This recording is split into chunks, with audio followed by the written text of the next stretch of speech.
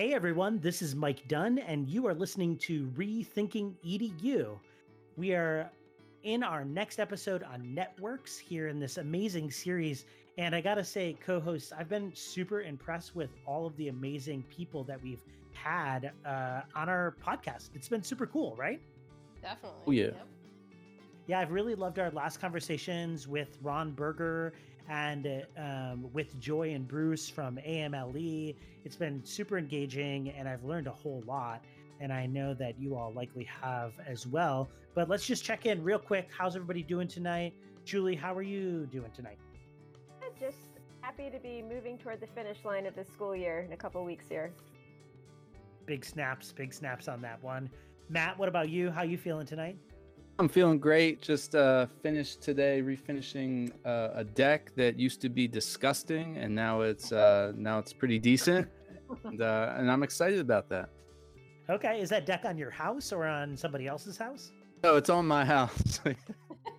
Just curious, I didn't know if you were doing like a little community service just with your sandblaster walking up and down the pavement. It's like, y'all need your deck finished? I'm here. I would charge. Shameless plug, but my husband owns a deck company called Cutting Edge Decks. I'll plug them at the end, I guess. I don't know. Oh, big non-education plug tonight. There you go, yeah. Shameless, yeah. Y'all need your deck done. Call up Janine's husband. All right. Well, I'm super excited to be here with you all co-hosts tonight to highlight actually a project that we sort of spearheaded with one of our previous guests, Dr. Chris Unger from Northeastern University. And back in the fall of 2020, is that right? No, fall of 2019, we ran a education entrepreneurship incubator at my school, AIM Academy. And we invited a bunch of people that we felt like, I guess we pitched it to them that if you have an idea or a project you've been working on or anything along those lines, that you feel like you're just, slogging through the mud, you're just not able to get kind of that momentum that you've been hoping, come to this session and we'll sort of act like a think tank, sit around a table, and as Chris always says, right, throw spaghetti on the wall and see what kind of sticks, and you'll walk away with some ideas, some tangible action steps for you to take back to your community, wherever that might be, and see kind of what you get out of the experience. It wasn't meant to be anything that was, definitive. Here are our recommendations about steps you need to take. It was, let us help you uncover your idea more, get really to the heart of the idea, and figure out what can get you from point A to point like A.2, which is maybe even just the babyest step away from where you are, but that momentum would then carry you through to your main next step, right? So we're joined tonight by 6 people who participated in our entrepreneurship incubator. We've got Beth Santangelo. Hi, Beth. How's it going? Good, thank you. How are you? Great. I'm great. Thanks. We've got Devin Lavery. What's up, Devin? How are you? Hi, good. Awesome. We've got Ryan and Laura Ward. How you guys doing, Ryan and Laura? Hi, we're great. Fantastic. Thanks for having us. Awesome. We've got Trina Kraus. How you doing, Trina? I'm doing great. Thank you. Yep. Thanks for coming tonight. We appreciate it. And we've got Brandon Reichert. How you doing tonight, Brandon? Doing all right. I'm happy to be here. Awesome. I hear a little maybe like puppy whining in the background. Is that right? You got a little one on your hands out there? What's the deal? Yeah, he's actually not whining right now, but yeah, we just picked him up on Saturday. He's a little cockapoo. He's doing great. We're getting him adjusted to being home with us, That's amazing. If there's anything positive about our experience right now, it's that dogs are amazing. If you don't have a dog out there, go to the shelter, pick up a dog. That's my plug for the night. Petfinder.com. Good one. So what we wanted to do with our episode tonight was bring together these participants in the Education Entrepreneurship Incubator and dive in with them just for some quick segments here on what their experience in the incubator was like, and to kind of talk about networks a little bit. Okay, so without further ado, I'm just going to dive right into the questions. I want to start with Trina and Brandon. So, Trina and Brandon, why don't each one of you give me a quick description for our audience about what your project that you were thinking about when you agreed to come to the incubator was really all about? And Trina, do you want to go first? Sure. I came in with kind of an open mind. I thought I would probably get more out of really listening to the discourse of everybody else. Um, but I did decide on a couple of what I thought were sort of smaller issues as far as being a classroom teacher in a traditional school setting. So I teach English, but I decided that two areas that if I had to focus on and I really in my heart wanted to improve upon were getting students out of my classroom, like out into the world, field trips, go to museums, go to um, like theater shows, things like that. And I think that's kind of a typical daydream of a lot of regular ed classroom teachers. The second area I had wanted to focus on was publishing, getting my students published and encouraging them to write. Since I'm published, um, I I thought that that would be a really cool avenue. Like students, I know they are supposed to be motivated by their good grades. Like, here you go, you got a good grade, that's your reward. But I wanted Right. to I wanted to sweeten the pot a little by offering them a chance to be published in some way. And I didn't have a great path to get there. I think I kind of came into the classroom with a lot of tools and things that I knew existed, but I wasn't quite sure how to connect that to students. So those were kind of two things I came to the incubator thinking about. Cool. Thanks, Trina. What about you, Brandon? So my big focus was around the topic of math and almost how to figure out a more authentic way to provide kids with math instruction, but also to provide kids with experiences that are based in math. So whether that's some guest speakers coming in to share about how they use math on the daily, or the ability to create almost a math night where you have some parent involvement, teacher involvement, and student involvement where they can share about experiences with when dealing with math. I think the biggest thing for me was understanding that, especially as you go up in your math career, as you reach high school level and stuff, the big question is, well, when am I ever going to use this, or where is this ever going to be relevant? And I think my main goal was I want to figure out where that is relevant. So can we bring in some accountants?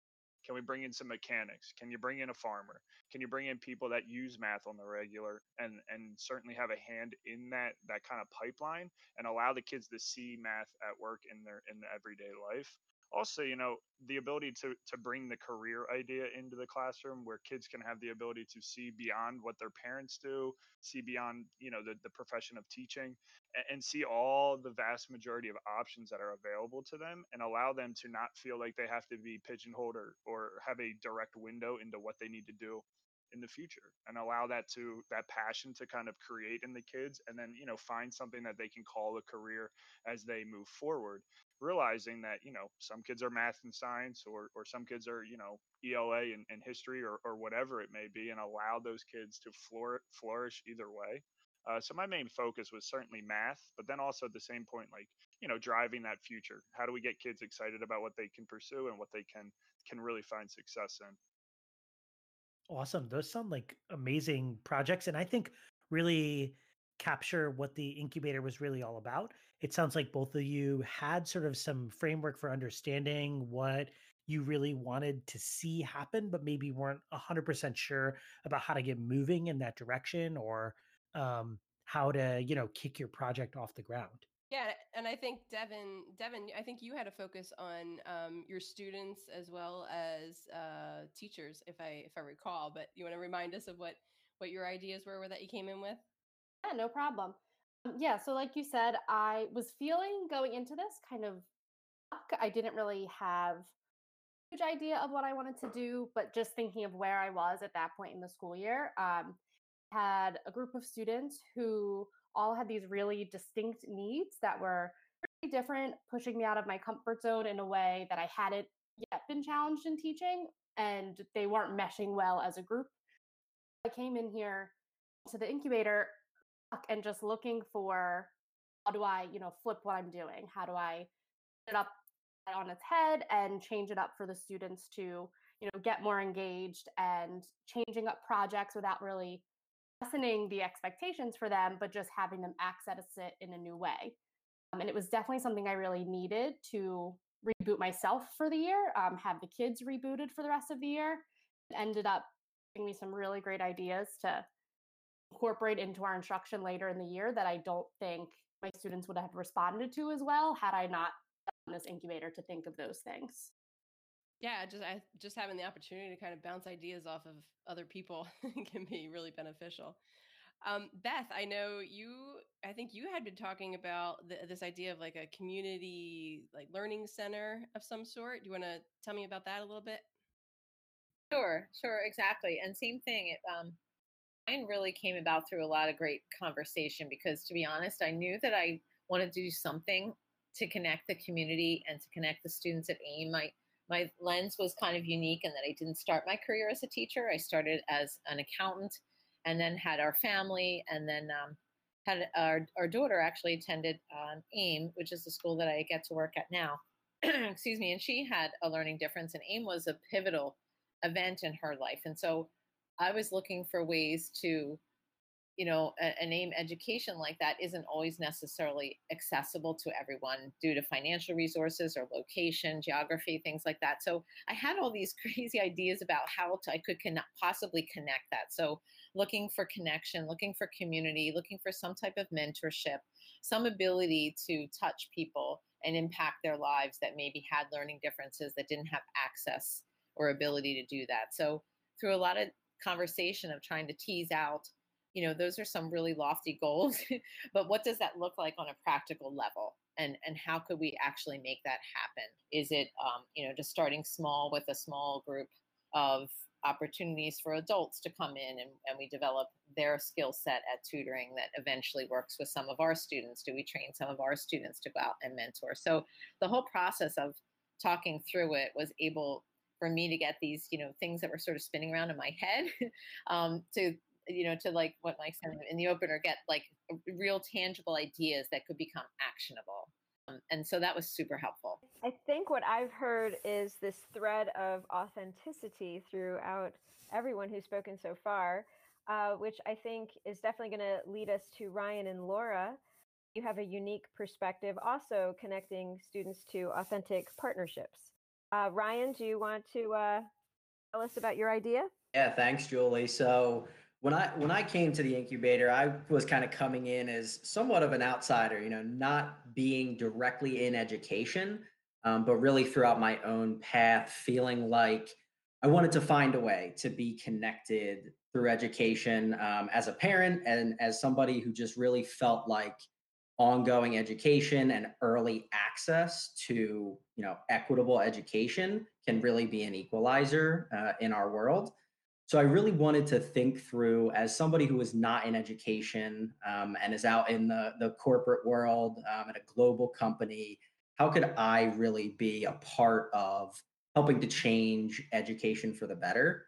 So in just coming to the incubator with some questions and ideas in how we could really integrate those worlds, it was such a great environment to really just bounce those ideas off other people in just such an open environment.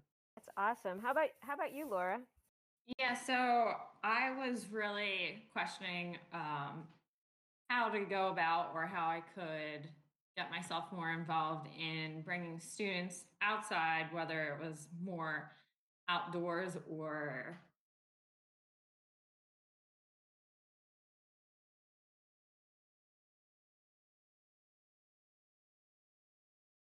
get real life perspective on jobs and what they can do in life. Kind of focused more in on just how I could bring kids more outdoors and using natural resources to teach them. Yeah, really just how can I bring the outdoors indoors and vice versa. We want to shift a little bit in our conversation and really hear from you guys on of what the actual experience was like. Maybe you could share a little tidbit or just part of your experience to provide insight into what it was like. So maybe we'll start with Brandon and Trina. Brandon, we'll start with you first. If you could just share a little bit about what the incubator experience was like, that would be great. Yeah, absolutely. The incubator as a whole, you walk in there not sure what you're walking into exactly, and then you walk out and you're like, well, that really creates a passion. So ultimately, the incubator experience for me was certainly something that was pretty eye-opening in the fact that there are a lot of educators, first off, that are out there that are really willing to kind of almost put education on its head a little bit. In the fact, and I certainly work closely with people like that on the day to day. So to find even more people in that community is really exhilarating. I think the idea that it's okay to take some risks in education and it's okay to have them not find success right off the bat, but to continue to plug that away and have that almost be a common thread that was in the incubator was really cool to see, especially as a rather newer teacher. It's okay for me to not have all the answers and really not almost have a plan for how I wanted to carry out the larger idea, but to really have a backing, almost have a firm foundation with people that were willing to kind of go at it with me. I think was really cool to walk away with. So It's great. Thanks, Brandon. Brandon, you said you're a newer teacher. People might be curious about how many years have you been teaching? so this is my fifth full year. Okay, cool. I did a half a year prior, but so it's technically 5.5, but fifth full year. Yep. Okay, cool. Thanks. Trina, we want to hear from you. Maybe you could give a little bit of insight into your incubator experience. Yeah, sure. It was really inviting and disarming. Dr. Unger was great, relaxed, and all of the facilitators were really welcoming. I don't know if y'all had a meeting ahead of time, like teaching each other how to shake hands, make small talk, but you made everyone feel really welcome. And I'm sort of different from Brandon in the way that I'm a veteran teacher. I've been teaching for 20 years. But it was so nice for me to sit down with people who were open to fresh ideas. You don't always get that at your traditional school setting. I have a nice team at my school. I'm not gonna trash them, but these are different people in different buildings with all sorts of different ways of looking at things. And there were some elementary folk in there. Ryan was a little different from everyone because he's coming from the outside. He's from the outside world. So it was a great eclectic mix of brains, and everyone had a different specialty. I forget who said everyone's an expert in something that you're not. So I felt that when I was in there, and everyone had something to bring to the table that I hadn't thought of before, which was really cool. It's wonderful. Thanks, Trina. Yeah, and Beth, what was the experience like for you coming to the incubator? It was a really wonderful day. I also didn't really know what to expect, and it was definitely, a lot of creative space and brainstorming and really great leadership in terms of, recognizing that maybe some of us, if not all of us, were out of our comfort zone, at least in some areas, but it was very mind widening in terms of realizing that there are other people that are thinking of really creative ideas too. And so that really allowed for a lot of connection to each other as teachers and leaders and brainstormers. And just to feel the passion in the room, it was really motivating because, you sort of start to feed off of each other ideas. Well, what about this? Or if you've thought of that? And it really opened your mind and your heart to things that maybe you hadn't let yourself think of or hadn't seen a connection that maybe other people could. So it just was just fun to be in that creative space and brainstorming and really think outside of the box. Yeah, absolutely. I mean, I always go back to this one saying that, we can do more together than we could ever do alone. So I think that the incubator experience really kind of lends itself to that. Yeah. So Devin, how about you? What did you think of the incubator experience? I had some mixed feelings coming in. I think because at that point in the year, I was feeling really like tired and exhausted and was thinking like, why am I doing one more thing to myself? But luckily, working with Mike, he was able to twist my arm a little bit there and make sure, really keep me committed to actually doing it, which I'm glad he did because on the other end, this type of thing is always something I enjoy seeking these opportunities. And it ended up being exactly what I needed. So instead of feeling like it was going to be another exhausting thing that was really going to drain my brain, I ended up feeling so refreshed and invigorated with just these ideas and working with all of these people I wouldn't have gotten to before. I just thought it was so unique to have the time to collaborate in an innovative way with some of my own coworkers who I don't get to do that with often, and then colleagues from other schools about how do we really overhaul what we're doing. I don't feel like we often take the time to think deeply about things and get creative with what we're doing. So it was a really awesome experience. Okay, thank you for sharing that. I had a similar experience, I think, where it's energizing. I think teachers often feel like everything is it's too busy. You know, we're all so busy. Some of us are busy to the point of exhaustion, as you say, and we don't have time or energy for that one more thing in their lives. But sometimes we do have the energy when we can, you know, feel that team energy and that spirit about everybody coming together. So Laura, I know you're a relatively new teacher as well. I'm not sure if you've ever been involved with anything like an incubator before. What was your experience like? Yeah, I thought it was all very interesting. I have never been to an incubator, so it was really eye-opening for me, but I loved the experience, the connections I was able to make. It was really eye-opening, and I was able to walk away with a lot of refreshing new ideas that I know I wouldn't have come up with myself. And it was nice to be able to take that time to actually meet up with people, because we're all pretty busy and we don't exactly take time out of our lives sometimes to focus on, well, what do I actually want to do? Like, what are my ideas and how can I execute this? So it was, I loved it. It was great. Right. So Ryan, we sort of let you into the inner circle as an outsider coming into a bunch of teachers and educator types. What was your experience like? Yeah, thanks, Julie. Well, I'll say, as Trina mentioned, you know, as the outsider, it was very inviting. It was such a great group of people who just really were open to share their own ideas and give some, you know, positive feedback on others' ideas. And in that regard, I found it very inspiring, where I was able to just give some of my ideas. Some of it were actionable. I knew that they were. Some of them kind of felt like a pie in the sky.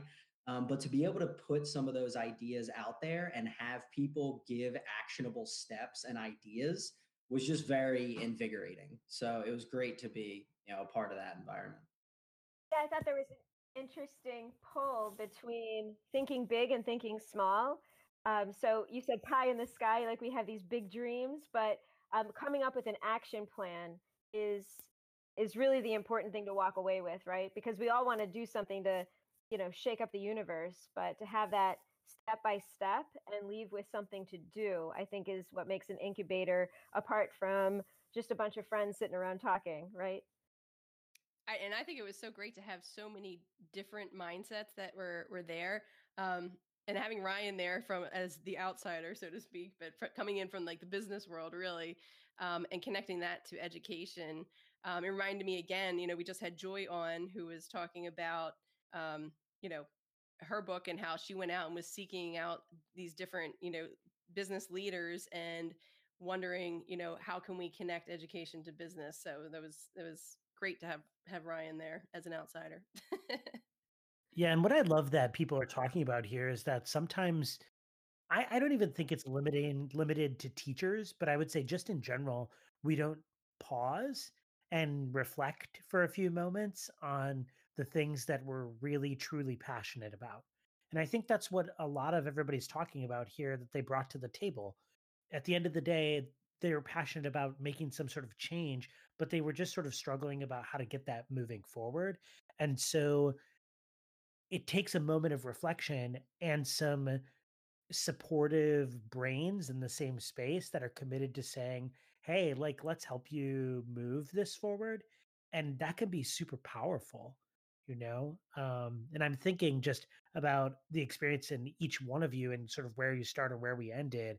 I have to say that at the end of the day, my brain was pretty fried. Like I was like, okay, I used up all of my brain juice in helping you generate these action steps. But I feel really good about that and I feel inspired. And I kind of want to get into that with Brandon and Trina for a minute here. So you started with your ideas initially, and I would love to kind of hear where you took them and where they potentially ended or where they are now. And I know the world is a little bit in flux in general, so that may have put a stop to some of the plans that you had. But maybe Trina, do you want to go first? So, what were your action steps after you left the incubator, and where are you at right now? Yeah, sure. That's actually pretty interesting. So, my first action step, if you recall, was trying to get students out of the classroom, which, as you Right, know, right. well, they are all out of the classroom. Success, I win. Nice Um, job. Good job, Trina. Problem solved. You're welcome. No, yeah, that could be a whole nother topic for another episode. But anyway, I had wanted to do field trips, things like that. I got a lot of great ideas at the incubator. People gave me names and websites and apps to get grants, and which money is usually a problem. I went back to my school and I said, I am so excited to take field trips. Let's go. And one of my supervisors said, "Yeah, we don't do those. We're done with those pretty much all Yikes. together. Don't even try. It isn't gonna happen. You like 3-year waiting list. Like, don't do it." Oh my gosh. Which is kind of typical. I think some districts are going that direction, budget reasons and other things. People encouraged me to bring more activities in the building, which was not what I wanted to do, but still worth entertaining that idea because, I like Julie said, I did aim for authentic experiences. So that being said, because of the incubator, and like Mike said, it was this moment where you kind of were held accountable now. Like, you got a lot of ideas, you sat there all day, you put your time in, and I felt compelled to continue pushing that forward. So I did in the only way that I could, which, as it turned out, I networked with somebody else in the district who got me situated with a little trip I was going to do with about 9 or 10 students. Well, I call that a win though, because before that I was going to have 0, and they were going to go and visit a TV studio, a television studio, and those were my journalism students. That trip was canceled, of course, because of what we're going through. But I did it, and I'm really proud that Awesome. I initiated that whole thing and got it rolling, and it was all set to go. And I was gonna go with them. It was gonna be great, but save that for next year. The other area I was gonna get into, was publishing. Again, I felt like accountable with this group, with you guys, to continue pushing that idea and get my students to publish. So I do run the school newspaper, which is publishing is inherent in that, but within that realm, I was it was my first year taking over the newspaper, and I did get them into some contests and things like that. Well, as it turned out, I had two of my authors took first and second place in a Pennsylvania Media Awards contest. What? That's Yeah. amazing. Yeah, first and second place, absolutely amazing, and that's all throughout Pennsylvania. I forget how many people sent in entries, but that was huge, and it's the first time my district ever even entered that contest. And my writers won a bunch of awards through the news organization too. But yeah, that was a big deal for a Pennsylvania win for those guys. So baby steps, but that's not. That's not the point necessarily. I feel like those are both true successes for me. Like those things are a big deal for me. Yeah, I couldn't agree more. Baby step nothing. You made action plan and you took steps moving forward to get closer to your goal. That's real change right there. And Yeah. that's really amazing. Congrats, Trina. That's Yeah, really cool. thank you. Yep. Yeah. All right, Brandon, what you got? I guess it's kind of tough. No. Yeah, All right. tough to follow that. So I had cast out a pretty large net to see, if I could get some different business persons into the classroom to see if they were willing to share about math directly in their careers. I actually had a really decent response. I got a mechanic, I got a banker, my cousin and uncle, who are both farmers full time. They were going to come in and share kind of how they use it on the daily. I had a dentist that was interested in sharing about his, because they can all kind of use it as a plug to get into kids' ears and things like that. So there was certainly, both of us, it was kind of a win-win situation. Unfortunately, obviously, they were going to come in the spring. That was kind of the goal, and that obviously was kind of put to the back burner for right now. But it's certainly going to go on. It'll certainly continue in the future. It doesn't have to stop just because of now. It's just it's going to probably look different. Maybe it's virtual, all that kind of stuff. So it's certainly still coming along. And then the second big idea, which kind of directly came from Dr. Unger, was the idea of a math night. Can we get some parents? Can we get some involvement from the community to come in and kind of share? Can we talk about some mortgages? Can we talk about personal finance? Can we talk about paying taxes? Can we talk about things that you hear now, like, why is this stuff not being taught in schools? Well, can we at least introduce these topics to kids, and can we do it in a fun, kind of interactive way for the kids, in order for them to see that it doesn't have to be so dreary and kind of glum when we talk about things like that. So all of it kind of got put on pause because of what we're dealing with, but that's okay. I think the plan is in 2021, maybe the spring, when things kind of maybe return to a certain extent of normal, whatever that may look like, we'll put it back into play, and we'll move forward with it for sure, however it may look. So the plans are still there. They're just kind of waiting in a box, if you will. Yeah, but you've already taken like Mike said, the baby steps, right? You've already taken the steps to make those connections, and now once you have those connections, they're like there forever. Absolutely, yeah. That's the exciting thing. They're still connecting with me, kind of checking in, so it's great. Yeah, that's awesome. All right, so Devin and Beth, let's hear how things are going with you guys, and what you're up to, and what's on the horizon. So Devin, you want to go first? I ended up leaving with a little bit of a smaller idea to launch at first, really with this idea of taking our upcoming unit that we had, which was our third reading unit of the year, titled Creative, Inventive, and Notable People, and taking it and making it more authentic for my students who were struggling with connecting with the curriculum, writing longer projects. So really just figuring out a way to get their strengths and get them more engaged and more involved, to kind of get some of the other issues we were seeing in the class, behaviorally and emotionally, more under control. I left with some ideas of taking a big compare and contrast project that we do, which is their big writing assignment of that unit. And instead of having them research two different people, reading about famous people they might not have connections to, the overall theme of this unit became having the students, see these people in history who were considered to have these traits, also having them find everyday connections to those things around them.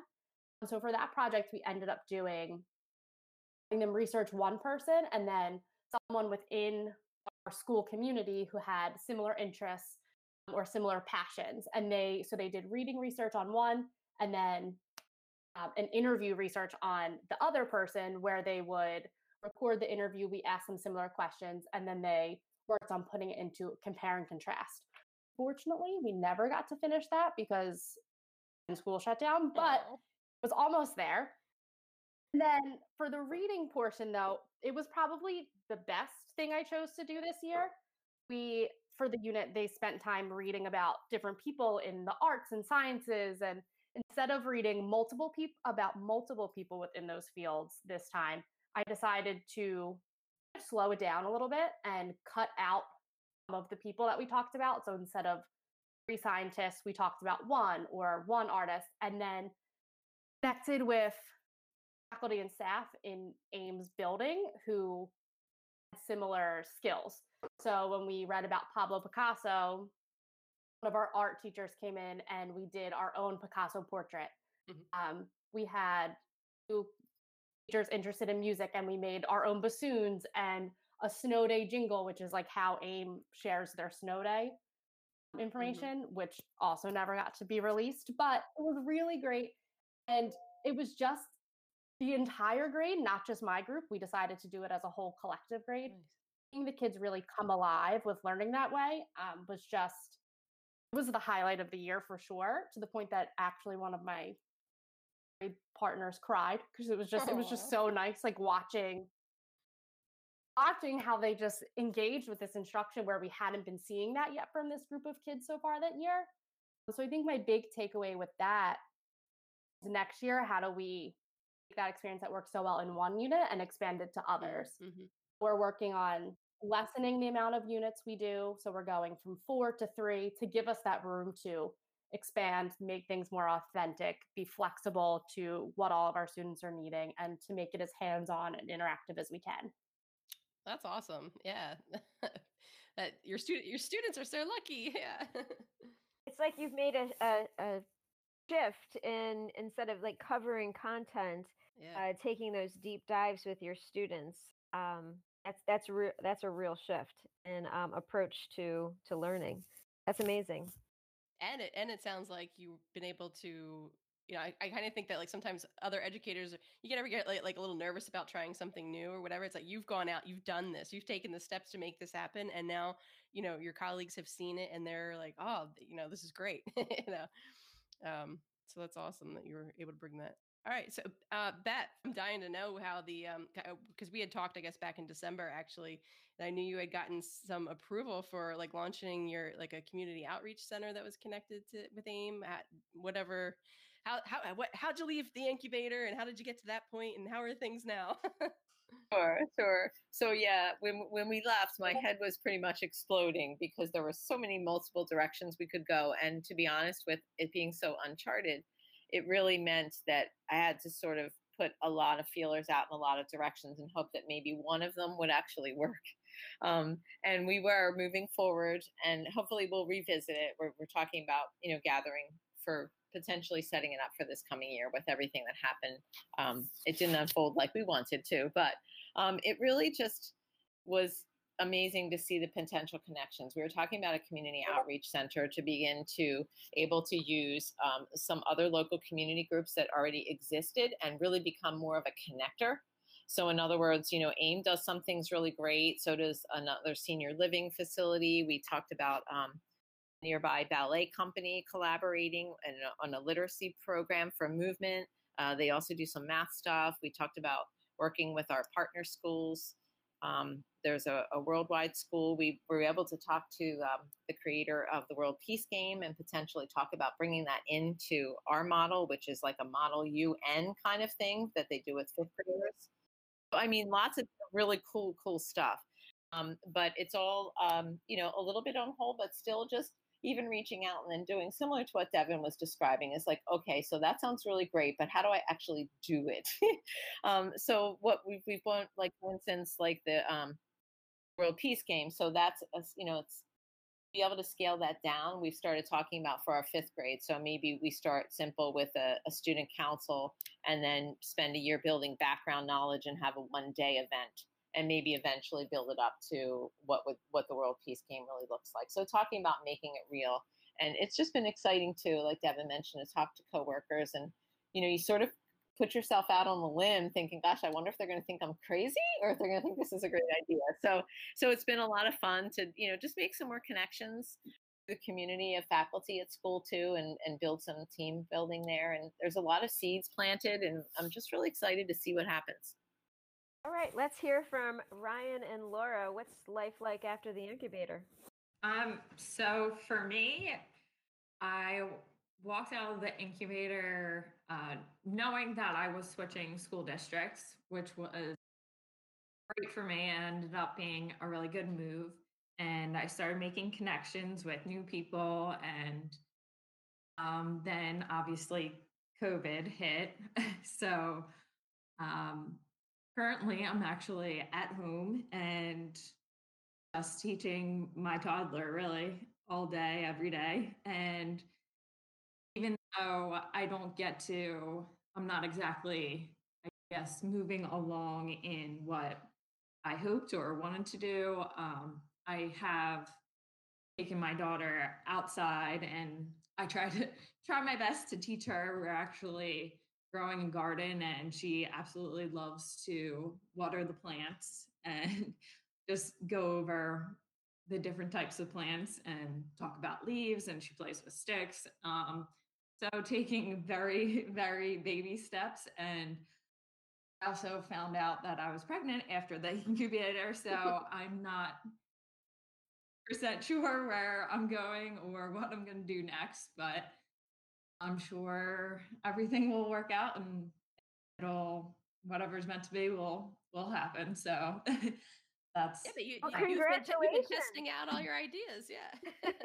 You got a perfect test subject there, and then you got one more on the way. It's like great. I can't imagine a better scenario. That's exactly right. You've got all the priorities right in a row there. That's perfect. You should see her house. She did purchase a laminator, right? And she's got her own Ooh. word wall and calendar, and yeah. All right, all Oh, right. yeah, I've slowly turned the house into a school, and thankfully Ryan loves it. So I was going to jump in there and say that, it's just been awesome to see, our little toddler and turning our house and the outside of our house into a learning environment, which I think is such a cool idea. If you can really scale that to an entire school and not just your house, that is, a great next step. So maybe not baby steps, maybe toddler steps. So Julie, for myself, I think I had talked about it was somewhat multifaceted the way I was talking about my ideas. And one of those was my day-to-day work, where I'm spending anywhere between 40 and 60 hours a week. How can I really leverage that network of, global, intelligent, driven people and a firm with the kind of resources that we have to really help, drive some change, maybe just not only in education, but just anywhere possible. And one of the platforms that EY had started last year was called Ripples, where they hope to change billions of lives over the upcoming decades. And in one of the missions in that is youth entrepreneurship, which is somewhat of another way of saying education. And as part of that, I had heard that there would be task forces in local offices to try to bring this, global mission and a virtual platform really to the ground. So I think at the time I had talked about potentially being part of, that, not just being a participant, but being on the task force. So since that time, I have been accepted as a Philadelphia task force member to help drive initiatives. Thank you. And so one of my focus areas will be a relationship manager for United Way specifically. So we do have some focus organizations that, EY really partners with because we believe that, our time and talent is really aligned with those missions and we can really help support those organizations in the best way. So that's kind of in its early stages of me just understanding what, that looks like. So maybe the next time, next incubator, next podcast where we're rehashing some progress, I can talk more about that. And then just quickly, the other personal idea that I had brought that I just continue to, spin wheels on is this concept of living nothing but purpose, living with nothing but purpose. So I had started a little Instagram handle called Nothing But Purpose. And really the idea was not to be an Instagram influencer or to really just share things in that way, but it was a way for me to think about how I could live more intentionally. So that included, education and well beyond that, just every single day. So in that regard, I've just continued to leverage relationships. I actually just had a conversation with a coworker who started a web page, and basically because of everything that's going on and things being shut down and such a focus on really supporting your local community, he started a web page called Local Member to really highlight local organizations and just help bring awareness to who you can support locally. So we're having a conversation on, what are ways that we can kind of support each other in these somewhat mutual initiatives. Ryan, if you want some more collaborators on that activity, reach out, please. I would love to jump in on that. Because I need more things to do. But that sounds like, yeah, my dissertation isn't taking up enough time. But that really does sound like directly in line with some of my life's mission work. So I'll shoot you an email after we finish our pod recording. That sounds great, Mike. I'm always looking for anybody who, shares similar ideas or passions just to think it through and figure out how to leverage our network. So appreciate that. All right, so we're getting to the end of our podcast, and one thing we like to do is think about what we have talked about. How does it make us rethink education? Shout out to our podcast name, Rethinking EDU. So that's what we want to talk about. And we have a larger group here tonight, so we can just sort of jump in. And if you want to share, that would be great. If you don't want to sort of jump in and share, that's okay as well. But we do want to highlight this time because it's important. And I could just start off first. So great listening and interacting and even thinking about the time that we had, and it was a great experience. And it just makes me think about energizing collaboration that happens in an incubator, the movement that helps us get towards growth. So it's collaboration everyone's talking about. It's not only collaborating, but it's energizing, and that helps propel us forward. And it's needed, I feel like, in education today. Does anyone else want to share? I'll share something. I think one of my biggest takeaways from the incubator, which really has me, rethinking education, is that you need to be comfortable, or I guess rather uncomfortable, pushing the boundaries of the parameters we've given ourselves for education. And I think that was the biggest thing I had to overcome this year, and really focus in on what's the why of why you are doing something. And when you focus in on that why, that's really when you can change the how and shift the way you do it and access it in a way that's more innovative than maybe something you were doing before. So it makes me think, I think a lot of professional development is, I come away with it just rearranging the deck chair, so to speak, but this incubator experience, especially learning from the participants, what's happened since, that it occurs to me that ideas morph over time. It takes a fair amount of luck to pull some of these ideas off in the form of opportunity, and that has to present itself. And we need to notice these opportunities when they appear and then use them to inform our process. I think the context matters. So that social experience that we all have of pitching and then interpreting those ideas together, finding those resources, and then moving the idea forward. That's that interaction between, the idea, and I guess we're all entrepreneurs. And it all happens within context with each other. So I think that's really what it makes me think of, going back to what Matt says about, collaboration. Who else wants to jump in? Go ahead, Beth. I walked away from a feeling of, which I sort of kind of knew, but this just made it even more at a much deeper level, is the power of collaboration. I think someone said it earlier this evening, where the one idea and then the collaboration of everyone else makes it so much better. And so I think, just that we sort of all know that, yeah, it does take a little bit longer that way sometimes, but the passion and the connection and the vibrancy and the robustness of the idea becomes so much more than they could by yourself. So I think just applying that to everything that we do, being more intentional about those conversations and being more direct with colleagues about collaborating, it just really reminded me to continue to do that, really for the benefit of the students. Awesome. Yeah, for sure. Janine, what you got? I think I'm just pondering how this incubator experience made me realize how important it is to surround yourself with people that are, I don't want to say like-minded, but like at least like are supportive or are there like to push you and encourage you and move you along. I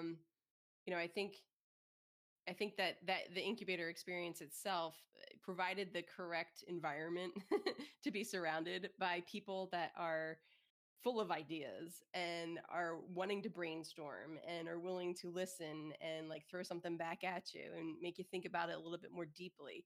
It provided like a different kind of relationship in a sense, to really be able to move these ideas forward. So I really appreciated it for that. Go ahead, Trina. What are you thinking? I came in there thinking of sort of small ideas, but in hearing everybody else talking and all the grand ideas, I tried to start thinking outside of the box. So I'm thinking about like how to involve some of those big companies who have resources and time and people who want to give charitably. How can we include them? And other ideas like including a nursing home or something like that. And it seems like now nursing homes especially are going to need some sort of interaction in the near future. So how can we do that? Of course, with keeping them safe, but how can we? I mean, I've been trying to think of ways to engage my students in activities that are mutually beneficial. It benefits the community, but also benefits my students. Another person at the incubator who's not on here tonight was talking about taking a traveling science station into like as an after school program to communities that didn't have such a thing available. So I guess the incubator for me helped me try to think outside the box in that way of like, how can we be mutually beneficial, and how can I help the students understand and plug into their community? Does that make sense? Yeah, I love that idea. I think it's the ultimate question is like a small idea is going to bring you to maybe someplace that is nearby, and that's really comfortable and really great and really important. But then what's next? If it's a your local nursing home, then why not the local three nursing homes? If it's not, if it's publishing in a Pennsylvania based magazine, then why not publish in McSweeney's, right? Or why not why well, maybe that's a bad example, but why not publish in a larger magazine like that? I think it's those initial smaller ideas though that pave the way for us to really kind of move our ideas forward. I've got more thoughts about what this means, but I want to get to Laura and Ryan first. Go ahead. What are you guys thinking? So I keep on reflecting back to the incubator and how it was mentioned several times how take baby steps.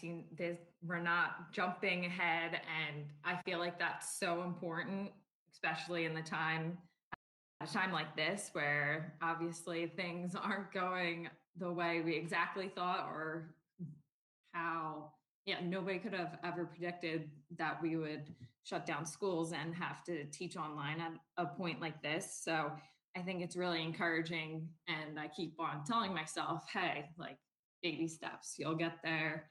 So that's really important for me to get into my head.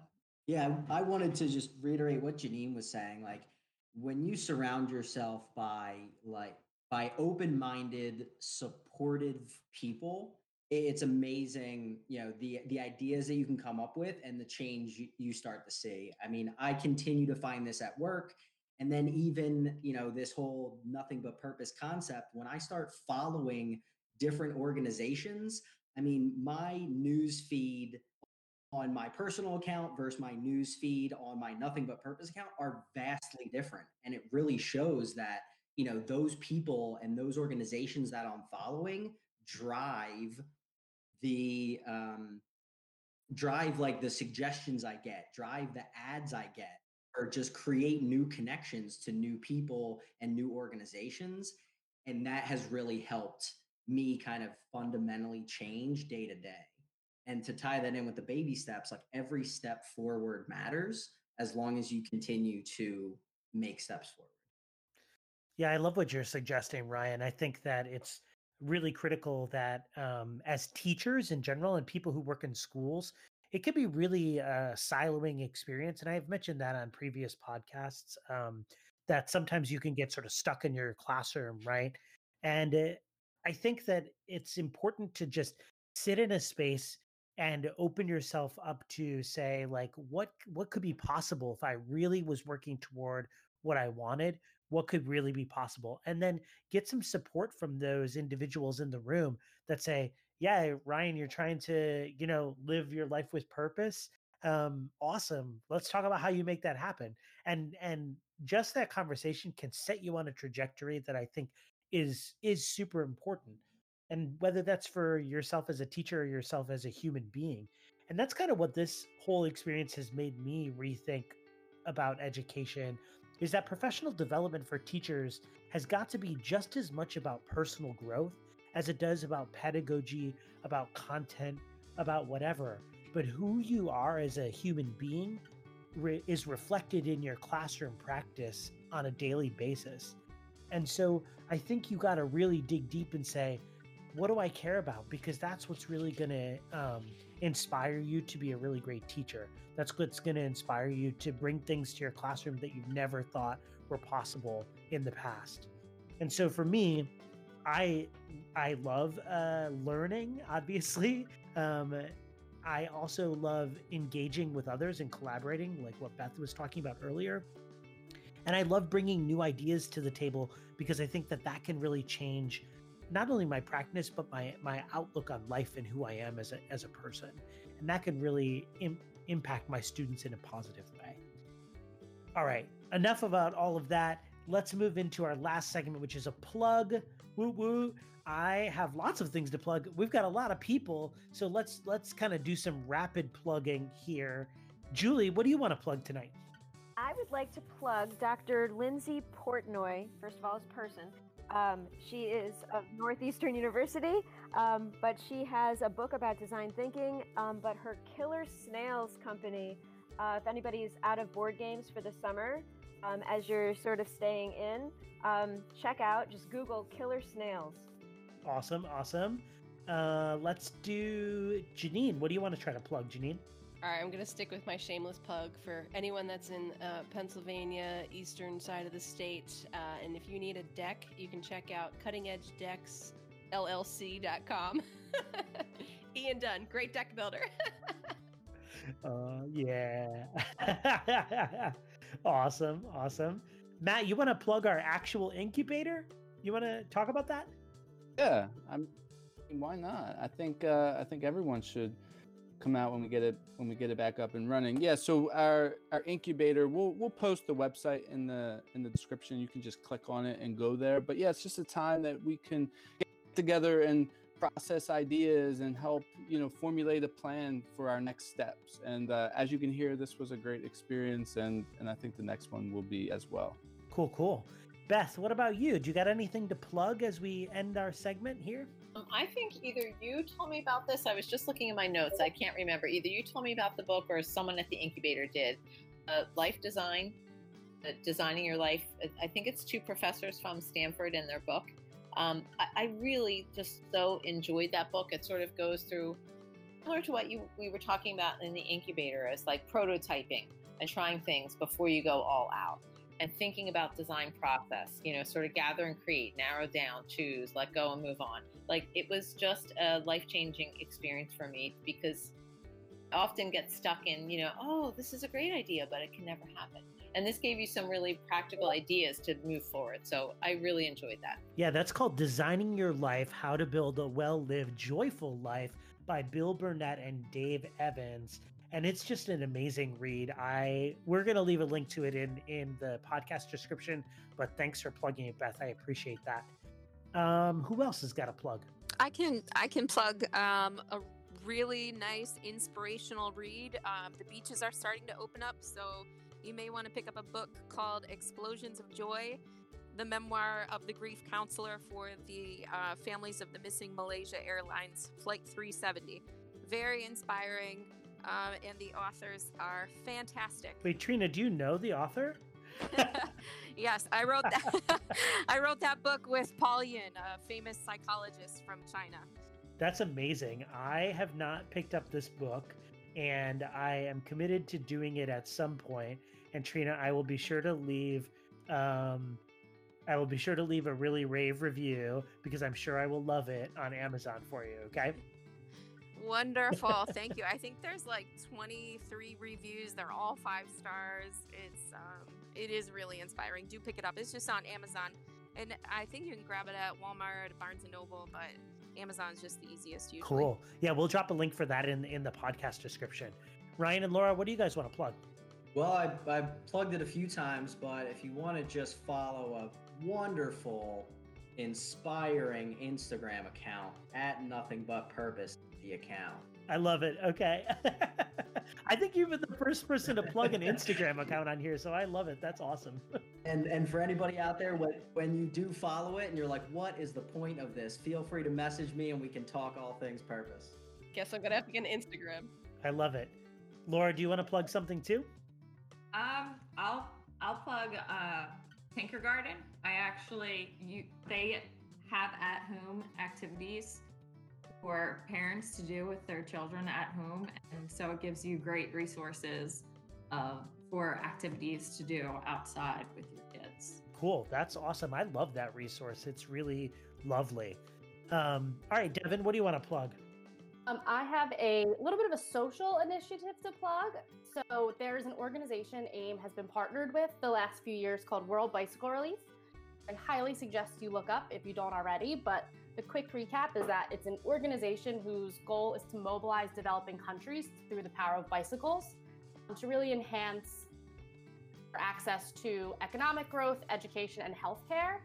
And they are launching an initiative right now called Cycling Acts of Kindness, which encourages people to go out on bikes while we're in these circumstances using social distancing and doing some random act of kindness like delivering cookies, doing, sidewalk chalk, anything like that, and then posting it on social media with hashtag Cycling Acts of Kindness. You can do it anytime really, up now through the rest of June, but the big day they're launching is June 3rd, which is World Bicycle Day. Cool. That sounds amazing. I just bought a bicycle. I'm into it. I could totally do some World Bicycle Relief love. So, all right, Brandon, what do you want to plug? I'm going to join Janine in the shameless plug idea that, as a family farmer of generations, buy local, buy some milk. Don't let us dump our milk during this time. So that's all I'm going to say. Awesome. I love that as well. I think I've got the last plug here. I'm going to plug something that I was actually inspired to think about because of what Brandon was talking about earlier. It's called the World of Work. And you can go to www.worldofwork.net. And the purpose of World of Work is to expose young people to careers at an earlier age. It's a K-12 curriculum solution. And what they try to do is align curricular goals with specific jobs and then pair those jobs with real human beings that showcase how those jobs work for, let's say, elementary schoolers or middle schoolers. And so, Brandon, to your question earlier, and I hear this from students all the time, right? Is like, why does this math even matter? World of Work is trying to break down that barrier and say, boom, here's some examples and real humans that show you why the thing that you're doing in first or second grade could really matter. All right, everyone, I think we've reached the end of the segment. We've saturated everybody out there with amazing ideas and inspiration from this incubator experience. So we would love for you, as Matt mentioned earlier, to go check out our website. We'll put the link directly in the podcast description. We appreciate you all listening to this episode. Thank you, everyone. And hit us back fairly soon. We're going to have an amazing guest on for our next segment, which continues to be about networks. His name is Kevon Turman. He's going to talk to us about the Brothers Brunch, his initiative. In the meantime, be well, and thanks for listening.